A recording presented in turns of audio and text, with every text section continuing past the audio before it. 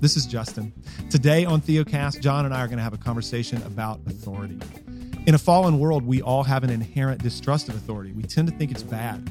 But in reality, authority in and of itself is good. It's something that God has given us. The reality is, because we're sinners, we often abuse authority, and that is true even in the church. So John and I are going to talk about these things, how to wield authority well, how, with the best of intentions, authority is often used poorly, and people, the sheep, the saints, are hurt as a result of it. We hope this conversation is clarifying and helpful to you. Stay tuned. A simple and easy way for you to help support Theocast each month is by shopping at Amazon through the Amazon Smile program. When you make a purchase through Amazon Smile, a portion of the proceeds will be donated to our ministry. To learn how to sign up, just go to theocast.org/give.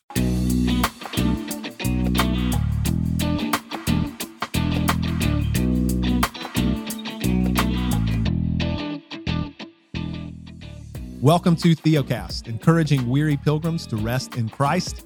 Conversations about the Christian life from a confessional, reformed, and pastoral perspective, at least most of the time, right, John? That's right. Your hosts today are John Moffitt, who is pastor of Grace Reformed Church in Spring Hill, Tennessee, and I'm Justin Perdue, pastor of Covenant Baptist Church in Asheville, North Carolina. But we are not recording from those respective locations today. We are live together on location. New location, a place that we've never recorded before, at least the two of us. A place where I've been before, though not in this particular dwelling. We are in Wake Forest, North Carolina. I think we can let the people know. And I'm here to speak at the Nine Marks Conference at Southeastern, and Theocast is here. We've got a booth. We're giving away 500 copies of our book Rest to you guys pastors and seminary students. Yeah, we had several people donate to allow us to do that, so thank you. Yeah, so we're really thrilled to be here at a conference like this, and for Theocast to have a presence at a conference like this. So you'll be hearing this when the conference has already happened, so to ask you to pray for it may seem a little bit strange, but anyway, we'll trust that the Lord will do some good things through our time here the next couple days. But since we're together, we thought we would record a podcast. Why would we not, John? It's always nice to record face-to-face, even though there's about 14 pieces of equipment between the two of us right now. Trying to record remotely is a thing, guys. You can pray for us to that end. But I've said enough. John, let's let everybody know what we're going to talk about today, and I'm looking forward to this conversation. I think it's going to be good. Justin and I, you guys might hear some noise in the background. We have some of our we have guys with us, guys from our church, so we're so thankful they're here. We are. But Justin and I will typically start thinking about conversations that we find helpful, whether it's shepherding issues, something we're preaching on.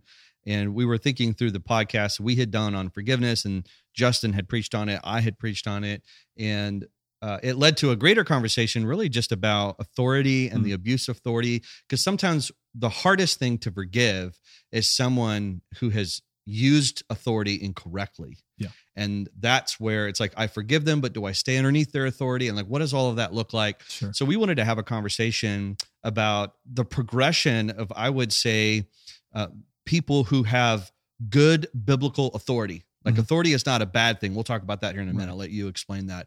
But how we often will take authority, and when the flesh gets involved and pride gets involved and money gets involved and fame gets involved, all of a sudden we'll start putting rules and regulations on people, and we'll start requiring things of them that the Bible never gave the authority to do that. Right. So that's where we're at today. I know that this is a little bit different, but where I want you to stay tuned, don't tune us out, because Justin and I are going to go back and talk about some historical theology about pietism, revivalism, fundamentalism, and how some of that is still infiltrating the church today. And I think, I gave this illustration, Justin. Well, if I may interject, how those things relate to the authority abuse, gone wrong. Authority gone wrong. Yeah. One of the issues that's even coming out in different denominations and larger churches is the abuse of power. You hear this, just leadership that is controlling is one word I've heard. And you wonder, someone asked me, I was talking with a pastor the other day, and we were talking about, is it better to not be in a church versus being in an abusive, harmful church, right? Like which one's worse, you know? And I said, if your experience of eating out, if the only thing you've ever experienced is eating out is McDonald's, and I'm like, dude, we should go eat out. And you're kind of like, yeah, I'm good. I ate McDonald's like 4 weeks ago. I don't really want to eat it again right now. Right. And then someone says, yeah, but you should really be going to church every single week. And what pops into your head is that experience of McDonald's. Right. That's where a lot of people, I think this is an important conversation because their experience has been so horrific because the authority that they were underneath had gone so far off the rails that it's hard to stomach thinking about re-entering in a relationship like that again. Sure. So. And we may have to over the course of this podcast, because I'm immediately thinking in my mind about times where authority is actually wielded well, according to the scriptures and according even to an historic confession, and people just don't like that. Mm-hmm. And that we want to clarify maybe is not an abuse of authority. Yeah, the problem there is not with the authority. The problem may very well be with us, and we may talk about that. And there's later. a natural bent against authority, which is where we're going. Yeah. So a few comments out of the gate here as we're starting to get this rock rolling downhill. Authority in general, in our world, in a fallen world, we all, as fallen people, have an inherent distrust of authority. We don't like it. And I think in our day, on the one hand, it's no different than it's ever been in the history of the world, though I think in ways it is uniquely manifesting itself. I think that's clear if you pick up the newspaper, if people even read such things anymore, if you read it digitally online, or if you listen to podcasts about the culture and the society and news and things that are happening, government, whatever. The distrust of authority is turned up to an 11 these days. And there's all kinds of discussion about toxicity and the dynamics of oppression and power and all of that. And people are very attuned to this, and the antennas are up, and people are triggered easily, to use more buzzwords, as we think about all of these dynamics. And so if you are in a position of authority in any kind of institution, whether that's the church or the family or a business or the government or whatever, there is an inherent suspicion of that right now, it seems. Mm-hmm. And that's a concern, of course. I think what we need to acknowledge is that authority itself is good. Authority in and of itself is not the problem. Because God instituted it. Authority is a piece of the structure of the world that God has made. It's a part of the grain and the fabric of creation, if we want to even use that language. Yeah. Let me just read a passage from Scripture that would illustrate this. These are the final words of David from 2 Samuel 23. So what would King David, this man who maybe more than anyone else in the Old Testament it prefigures Christ and all of these things, was a good king, what would he say in his final moments that would be of value for us to hear? Well, he talks this way. The Spirit of the Lord speaks by me. His word is on my tongue. The God of Israel has spoken. The Rock of Israel has said to me, when one rules justly over men, ruling in the fear of God, he dawns on them like the morning light, like the sun shining forth on a cloudless morning, like rain that makes grass to sprout from the earth. That's 2 Samuel 23, verses 2-4. So he's saying when God has said, and God has set it up in such a way that when a man rules justly over others, ruling in the fear of God, he's like the dawn in the morning light. He's like the sun shining forth on a cloudless morning. He's like rain that falls on the earth and causes things to grow. What a beautiful image of how authority used well is a blessing, and it's a good thing from God. So we want to go ahead and say this out of the gate, that authority in of itself is not the problem. Lord Acton is famous for saying that power corrupts and absolute power corrupts absolutely. And on the one hand, I agree with that, but the problem is not even with power. Yeah. The problem is with the human heart. It's that we take something good, authority, and we abuse it. We use it in a way that the Lord has not intended, and then harm as a result. Yeah. So let's start there, John. And I don't know if you have other thoughts about authority in general before we pivot to how this goes poorly even in the church, because obviously power is abused in a fallen world. Authority is abused in a fallen world. The church is not exempt from that. The families that comprise churches are not exempt from that. Yeah. And we need to talk honestly about these things. Well, there's so many sections where both Peter and Paul write to pastors, those who have authority. And that authority, we have to, we could do a whole podcast on this. And this is where it's crazy, where people will, because of ignorance and because they have not been theologically trained, that they find themselves being led by leaders who can basically say do whatever they want because they've been told don't you dare ever question the pastor. Sure. That's certainly true in a fundamentalist context. What you grew up in. Yeah. Don't question the man of God. Right. And then 1 Peter 5:3, Peter tells them, do not lord over people. Do not, speaking to pastors. That's right. Do not lord it over people. Yeah. Right. Where all of us, you were put in a place that in many ways you're not speaking for God as if God is the one communicating to you, but you are responsible, as it says in Hebrews, to care for the souls of people. Yeah. And you'll give an account for that. That's right. Yeah. I tell people all the time, when we do new members classes, we talk about, we as elders, we take our role very, very serious. Mm-hmm. We aren't communicators. We're not organizers. We're not community organizers. Mm-mm. Our job is to feed and protect the souls of those to whom God has gathered in our local. Exactly. And to whom God has entrusted to your care. That's right. Right. So the qualifications that are given to us by Paul are such like bottom low level, that's where we start. Yeah.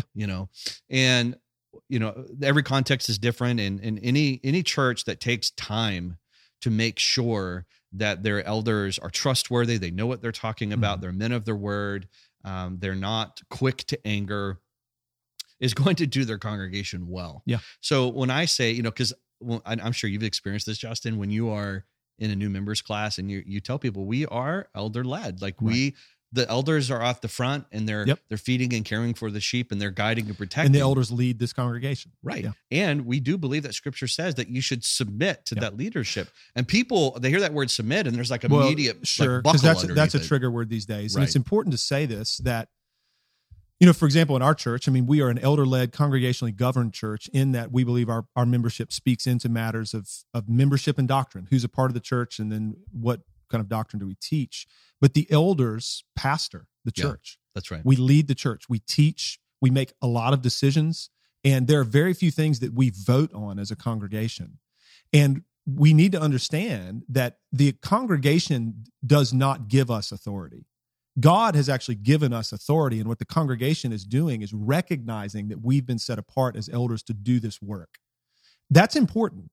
But in saying that, that doesn't mean that we just do whatever we want to do. We need to pastor according to the scriptures, and we need to pastor according to our confession. And we're very plain about those things, talking about membership classes. We teach through our confession so that our people understand, here's what we believe and here's how we live together. That's right. And if we start saying things contrary to this and outside the bounds of this, then you should be concerned and we should be fired. That's right. But continue. And going contrary to that, or talking about things outside of scripture. Yes. Look, we're just going to go ahead and jump into this. But if if a pastor starts going in, like, listen, Justin, you and I can use biblical broad perspectives on morality, the gospel, and clear third use of the law, right? Mm-hmm. So, but when we start telling people their voting patterns, their dating patterns, which in ways people use their time, there's a lot of wisdom and discretion where a new law is placed upon people, and there's a new burden that they have to live up to a certain expectation that you can't necessarily argue from scripture, but with much twisting of the scripture, which I have seen, all of a sudden, if you're watching a football game on a Sunday afternoon, you're dishonoring the Lord. And I'm like, whoa, we need to back up here for a moment. Sure. I'll go ahead and say this. Sometimes, when we jot things down prior, I thought I might say this later in the podcast, but it's okay. It's maybe good to come on out with it now, given what you just said. I want to help the listener think well about pastoral authority and what it looks like to be a careful and thoughtful pastor who does not abuse his authority, because I don't think that we think well about this in the church. To abuse authority is not to have a strong personality. It's not to be a strong communicator. That's not what we mean.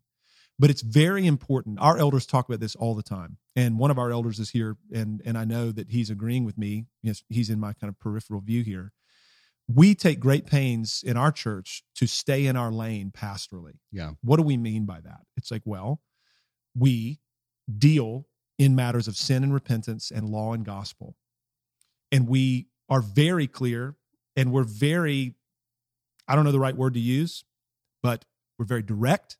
We're very unequivocal when it comes to things like that. When it comes to law and gospel, thus saith the Lord, when it comes to sin and repentance, those things are not ambiguous. They're not vague. They're not gray. That's right. But then as soon as we step outside of the lane of thus saith the Lord and what the confession is clearly articulated, and we're getting into the realm of wisdom and prudence, yes, maybe we can infer from biblical principle, but the Lord has not spoken specifically to the issue. I don't care what it is. That's right. As soon as we start making very strong pronouncements about what congregants must do, we are abusing authority. Yep. And kind of to dovetail this with something that I alluded to earlier, to hold our membership and our elders to the standard of doctrine outlined in a confession, to hold ourselves to the doctrine clearly taught in the scriptures, is not abuse. It's just not. No. So if I want to live in a way that's contrary to the scriptures, that's contrary to the confession, and the elders in the church hold us to that standard, that is right. That's right. But if the pastors of the church begin to tell people how they're to live in very wisdom realm things, prudence decisions, and areas of their lives where they have a lot of latitude and freedom to do what seems good to them, but the pastors are binding consciences, we have a problem. Yeah. Well, there's a great example of this. There's a Netflix series about this, but I've been aware of this church for over 20 years. I remember when my mom introduced it to me years ago, called the Way Down Church. And there's a series now about it, but this is here in Nashville. And basically, if you're overweight, you cannot go to this church. You can't be a member there. Yeah. Oh, it's on Netflix. Unfortunately, there was a wild. plane crash and a lot of leadership died recently. But their whole theology was that, if you're overweight at all, you're basically in sin. Mm-hmm. And that's a great example of going into a realm where you're going to bind the conscience and cause someone to think that they're under the judgment of God. Right. In areas where, listen, I understand the Bible warns us about gluttony and the abuse of food. Sure. But you're taking it to a level that I'm like, wow, you have created an entire culture and an entire church on this. Well, that's easy to poke in the eye. I'm like, oh, that is so ridiculous. I would never. And people look at false religions like Mormonism or whatever and like, oh, that. But we have smaller areas in our life that we do this. Where we create laws and regulations and we bind people to them. And if they're not doing it, I mean, I know of a couple that I was counseling and they were at a church and I got to be careful, I guess, how I say this, but every home group they went to, they were given this form of like, did you faithfully read your Bible this week? How often were you and your spouse intimate? Like they were regulating people's intimacy. Yeah. And I was like, good night. This is insanity. Right. So there's a level where it's like, listen, we want to be helpful. We want to be there. We want to shepherd and guide people, but there's a line that gets crossed. And I think we have to be careful and understanding, like, what is the role of the person in the authority? And I would say, Justin, if I were to simplify it, kind of back up before we go forward again. Sure. Ultimately, elders in a church, their design is to protect the gospel and protect sound doctrine, protect the sheep from false teaching, right? And to also lead and guide them when they stumble. When they are clearly stumbling into sin. Yeah. This is Galatians 6:2. Correct. Yeah. If you're new to Theocast, we have a free ebook available for you called Faith versus Faithfulness, a primer on rest. And if you've struggled with legalism, a lack of assurance, or simply want to know what it means to live by faith alone, we wrote this little book to provide a simple answer from a Reformed confessional perspective. You can get your free copy at theocast.org/primer. Yeah, it's interesting to me how many people I've had conversations with over the last number of years who, I'm going to be very general so that I'm not going to refer to any one conversation in particular. But there are people who have expressed frustration toward me for not speaking more strongly about certain issues in the church. Yeah. For example, politics. I was going to say political. This is one of this is low-hanging fruit. Because we are, again, Mackenzie's sitting here. He knows we take great pains to never speak politically in our church. Do we speak to moral issues in the scriptures? Yes. Do we uphold God's law? Yes, we do. So those things are not up for debate in our congregation. They're not up for debate amongst our elders. The confession is plain, the scripture is plain. But when it comes to something like politics and how a person might vote or how a person might view a particular social or political issue, where we are way down the stream and way down the chain from anything thus saith the Lord, and somebody's having to reason, how do we best pursue justice in a fallen world? We aim to give people latitude to make that decision while being clear about the law of God. And there are many who have been in our context who are very concerned that our lack of speaking to particular political issues and telling people how to vote, for example, is us being negligent of our pastoral responsibility and duty, to which I would say, brother, sister, I could not disagree more strongly, because as soon as we establish a pattern of going beyond the Bible and going beyond the confession to tell people what to do in a downstream wisdom call like voting, we have opened Pandora's box, and we have taken ourselves to a place from which we may never recover. That's right. Where we're going to now be telling everyone what to do in all these specific areas of their lives. I mean, like you were saying, how long before we have a checklist? That's right. In our community groups or in our Sunday school classes or whatever about how many times have you done A, B, or C this week? Because this is clearly what faithfulness looks like. Yeah. And this is a test of orthodoxy and your fidelity to Christ. Yeah. That is abusive. It is. I mean, how many people were, the virtue signaling of they canceled Disney or they canceled Netflix, and and I always chuckle because I always go back. I'm like, so you have Netflix again? And they're always like, well, yeah, right. I'm like, whatever. But I remember, these ways. I can remember when I was a kid, and we were no longer going to go to Disneyland, and we were whatever. Yeah, and we can. There's this. I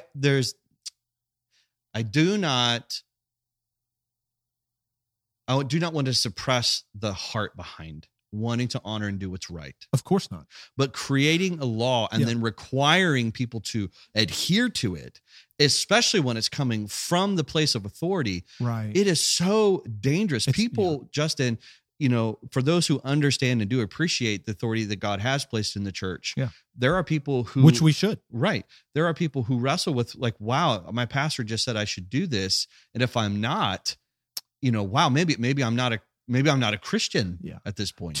To every pastor who's listening, whether you're the lead guy or not, it doesn't matter.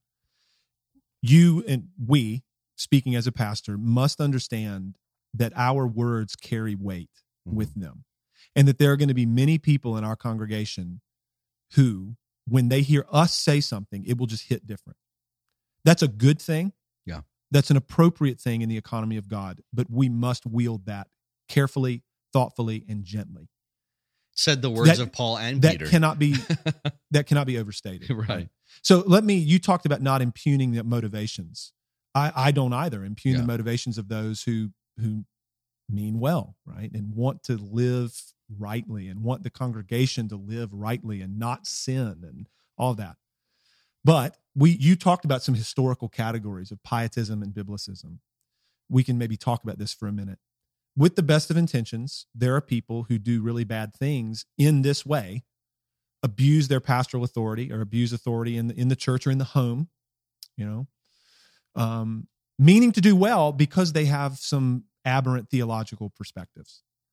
So biblicism, for example, and just to be very brief on this, biblicism is where it's kind of proof texting, right? That's And you isolate verses, or you even just kind of, it says this here and this here and this here and this here, and you end up introducing all this apparent contradiction and mystery where there really isn't any, and it makes the scriptures sound somewhat schizophrenic sometimes. Yeah. And it's like, well, it says this here, so here's what we need to do. That is not a sound theological framework. We've talked about that many times on this show. Go to our episode on biblicism. Sure. Yeah. Or is your theological system any good? Yeah. We've done some stuff on that. Check the show notes. We'll put it in there. Yeah. So having said that biblicism is not a sound way to do theology, people with the best of intentions bind consciences in really bad ways, all in the name of the scriptures. It's like, what's bad is that we're going to blame God for this. Yeah. We're basically blaming Jesus for it because the scriptures say this, and you have, in isolation, without a theological framework, drawn a conclusion that is abiblical or maybe unbiblical, and are now binding the conscience of a dear saint with that. Yeah. And you're telling them perhaps to persevere in a situation that is horrific, where the Lord in his mercy might actually have them be delivered from it. But you're saying, hey, godliness looks like this. Or you must do this. I know it's hard. I know it doesn't seem like it's going to work, but you need to trust God and do A, B, or C. When in reality, there's no biblical warrant for it from a sound theological perspective. Yeah. But yet we have, in the name of God and in the name of God's word, bound the conscience of somebody to do it. And it's bad. As a horrible example. Sure. Because I hate this example. We could use a number of bad ones. Yeah. But a spouse that's in an abusive relationship, like a real abusive, not, pretend abuse, but real abuse. Yeah, not that just we don't like each other, and I'm sort of disappointed in who I married. I fell out of love, and we yell at each other once in a while. Right. But like real abuse, and we say, well, you need to just trust the Lord, that God, you're going to be the light that's going to be there to change their heart. I don't mean to sound disrespectful or I don't even know, flippant, but we talked about this before we recorded. Yeah. 1 Peter 3. Yeah. Like, sadly, there are many women who have been told across this land in churches on account of the scripture that they need to stay with a man who is quite literally beating them. Yeah. Horribly. Verbally and physically. Beating them up in various ways. You need to stay with him to demonstrate that your hope is in God. Yeah. And that's an example of a poor theological framework that's ignoring texts like 1 Corinthians 7, various passages in the Old Testament where the Lord is very clearly aiming to protect women in marriage and aiming to protect those who are vulnerable in general. And that's one example that's, I know, cringeworthy. It is. And it triggers a lot of people in our modern context, but we shouldn't shy away from saying these things. Right. But people will use the scriptures and manipulate them in all kinds of ways to bind people in all toward all kinds of things that are really horrible. That's right. And we want to avoid such a thing, and may the Lord spare us from that. Yeah. So Justin, I think it would be good. We've got a few minutes here to kind of spin this. Like, what do we do if we find ourselves in a context where we can identify, like, man, I think I'm being told to adhere to things, and I'm being shamed for it. I'm being guilted for it. And I'm just not convinced this is of scripture. And we have to be careful here because it can't be one person's opinion against another. Listen, history is not authority. Confessions are not authority. But if you've got a pastor, I'll clarify that in a second. But if you've got a pastor who is telling you that you must adhere to something, and this is like the first in history that anyone's ever heard of it, you need to run as quickly as you can. Well, you might want to back up and go, can you explain to me how this has not been really seen in Christianity anywhere else? Right. And we believe and we love confessional theology. Sure. And as it comes to moral ethics, I think all confessions agree on what is the third use of the law and moral ethics and what we should be adhering to. But at the same time, it's like, listen, I understand that these are not scripture, but we have godly people who have been examining these and upholding these and pulling these apart and looking at them for, a long time now. And why we should use them to guide and protect us. Mm-hmm. And so I know you do this at your church. I do it at my church. I tell people our confession is to protect you from me and to protect me from you. So that neither of us will abuse each other because we have sinful tendencies to do so. Sure.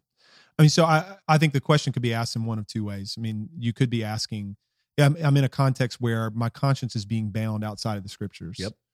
Or you could be saying, I'm in a context where my conscience is being just bound in a general sense. Some of it may be good, some of it may be bad. Yeah. And there's no real objective standard that we're both appealing to. Yeah. Like you're unwilling to adopt a child from another country. Okay. Yeah. I mean, guilty for that. Let me start with the one that's easy. This is one of the values of confessional theology. I'll just go ahead and say it. Because what we have is a confession of faith that is substantial and robust, that deals with primary and secondary matters and makes pretty plain what we're to believe and how we're to live. Yeah. And we appeal to that because we understand it to be biblical. So in our congregation, we appeal to the Second London Confession. And our congregants all have copies of this. Yep. And it's a public document. I mean, they can look at it anywhere. And so if we're, like we've said a couple of times, if we're as pastors asking people to do things or we're preaching something that's contrary to that, then they ought to be able to appeal to the confession and to the scriptures to say, brother, I disagree with you.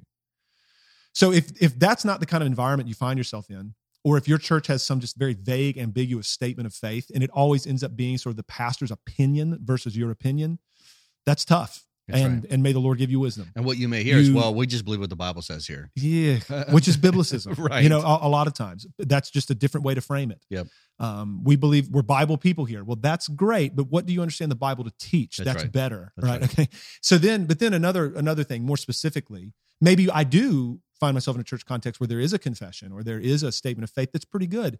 And I feel like I'm being bound in all of these ways that go beyond that to, pertaining to how I deal with my adult children, or pertaining to how I school my kids, or pertaining homeschool versus or public pertaining school. to how I vote, come November, whatever. then what I think I want to do is have a thoughtful conversation with leadership. That's right. And make an appeal to the scripture, make an appeal to the confession or the statement or even of faith. clarify. Am I misunderstanding? Yeah, you and here? say, so I understand all these things, but you're saying this regularly. Tell me where that comes from. And I want to make sure I'm not misunderstanding you. Yeah. But we've got to have things to appeal to. Yeah. And if we don't have things to appeal to, I don't know what recourse you have. Yeah. Which sort of is just another apologetic for why a robust confessional heritage and a confessional environment is valuable. Yeah. And I think it's always done with respect and honor. It's always done with gentleness and meekness, right? We don't throw the fruits of the Spirit aside when it comes to dealing with these type of scenarios. But at the same time, I don't want people to buckle underneath it and say, well, they're the ones in charge, so I just need to submit to that. No, I don't think there is never under any circumstance a blind submission. Right. No, it's always within not. the context of Scripture, Right. and only of the authority of Scripture. Right. In many ways, I did grow up in context where I saw this, specifically when I was in college, a blind submission to this is what the pastor says, and God has anointed him. Yes, that's terrible. God has chosen him, and if this is God's chosen man, how dare you disrespect and how dare you question him? Sure. And it's like, well, we dare because that's what God, we don't believe in the Pope, and this is just miniature popes. Mm-hmm. So final couple thoughts. I mean, confessions are valuable. A plurality of elders is valuable. Well, I wanted to talk about that, and that may be another podcast for another time, or maybe we could even talk about that in SR today and see if we want to do another pod on it. Right. Because that's great. That's something to discuss. But then I think for me as a pastor, I think some of the more difficult people to deal with are those who are very sincere, very zealous, and mean well, and take very seriously godly living and faithfulness. Like I want to be faithful to the Lord in every area of my life, and I don't want to do things that are contrary to the will of God. Mm-hmm. Sometimes those individuals, meaning well, just want to be super clear, end up doing this inadvertently. They're binding the consciences of their families or those around them to do A, B, and C because they have inferred and reasoned from biblical principle that this must be a good thing. Yeah. To where what I try to do in those situations is, okay, brother, sister, let's back up a little bit and state what is clear unequivocally from the Scripture and the confession. Now, once we've stated that, we need to agree that anything that's not specifically that, Christians actually could disagree about this, and it's okay. And so now what I pray is that the Lord give you wisdom, and you've got some real problems in your home, or there's some real problems in some of your relationships because you're so rigid and dogmatic here, and you actually shouldn't be. Mm-hmm. Yeah. Those are conversations that I've had a number of times as a pastor with people. And those are conversations we should have. Yeah. So this is a good topic that we've not really ever talked about before. No, I think we just started the conversation. Yeah, I know we I probably agree. That's created what I was about to say. A lot of confusion. And listen, what we want to do is... No, I don't think we've created confusion. I just think we have said something. There is a lot of confusion. Yeah, we've touched the tip of an iceberg that's really big. It is. And what it may be is that we just need to record some more episodes with similar themes. Yeah. And, I know you're going to email us, and we're going to do our best to guide and direct you. But, if you do have a church with a plurality of elders, I would rest on that. Yeah.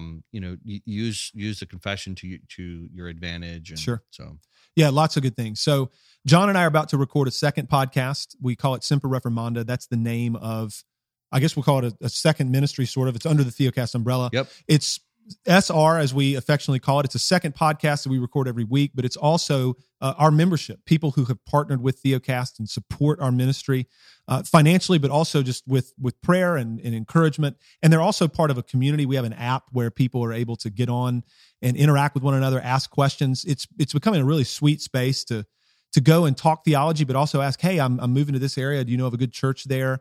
Lots of good things going on over on the app. Episode bloopers once in a while. Episode bloopers every now and then. John and I will get on there with live videos, all those good things. So if you're interested in learning more about all this and how you could support Theocast more directly, you can find information over on our website, theocast.org. John has one more thing to say. He's waving at me. Yeah, and I would say in this conversation, this is why Justin and I are so passionate about church planting. Sure. And so if you haven't, please pray and help support Grace Reformed Network, GRN. Yeah. Also something that we're hopeful to see the Lord bring together. Cool. So we're headed over to record this second episode. We'll talk with many of you over there. And if you're not yet an SR member, we'll talk to you in the regular format next week. Grace and peace.